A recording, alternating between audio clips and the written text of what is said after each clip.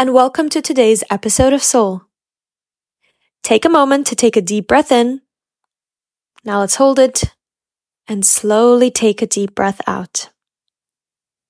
I want you to try as much as you can to drown out all of your thoughts, especially the ones that have been adding a bit of pressure or anxiety in these past few days. I'd like to talk about something that keeps popping up on my feed whenever I'm looking for inspiration. You may have seen these too. Things like the 5 things you have to do every morning, or this is the routine you need to be ahead in life, or things like how to meal plan for weight loss. I don't know if you have ever tried to lose weight or get into shape, but if you've ever been to see a specialist, the most important thing they'll do is get to know you so that the plan is working for you. You may be following people or content that look at the perfect schedule, but today I would like to remind you that there is no such thing as one size fits all.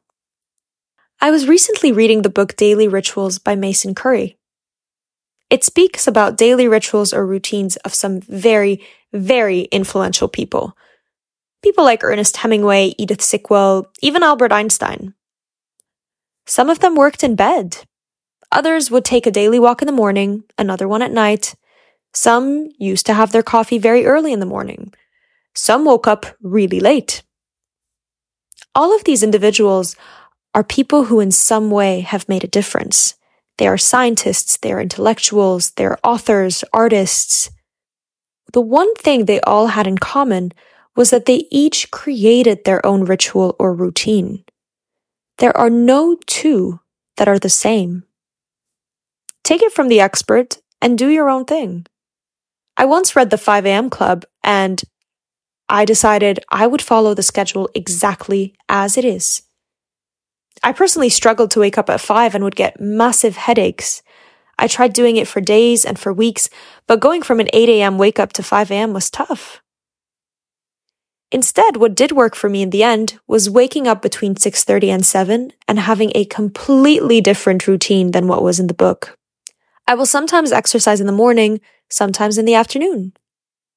The key really is not the one size fits all, but rather consistency in understanding what is good for you and for your body.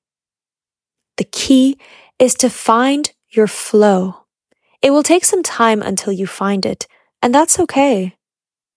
If you want to be the dream you've always envisioned, start by practicing things that could work. Some will, and some won't, because other things will work better. Most importantly, I'll leave you with, there is no such thing as one size fits all. Life is not a hat, and even hats can fit on different heads differently.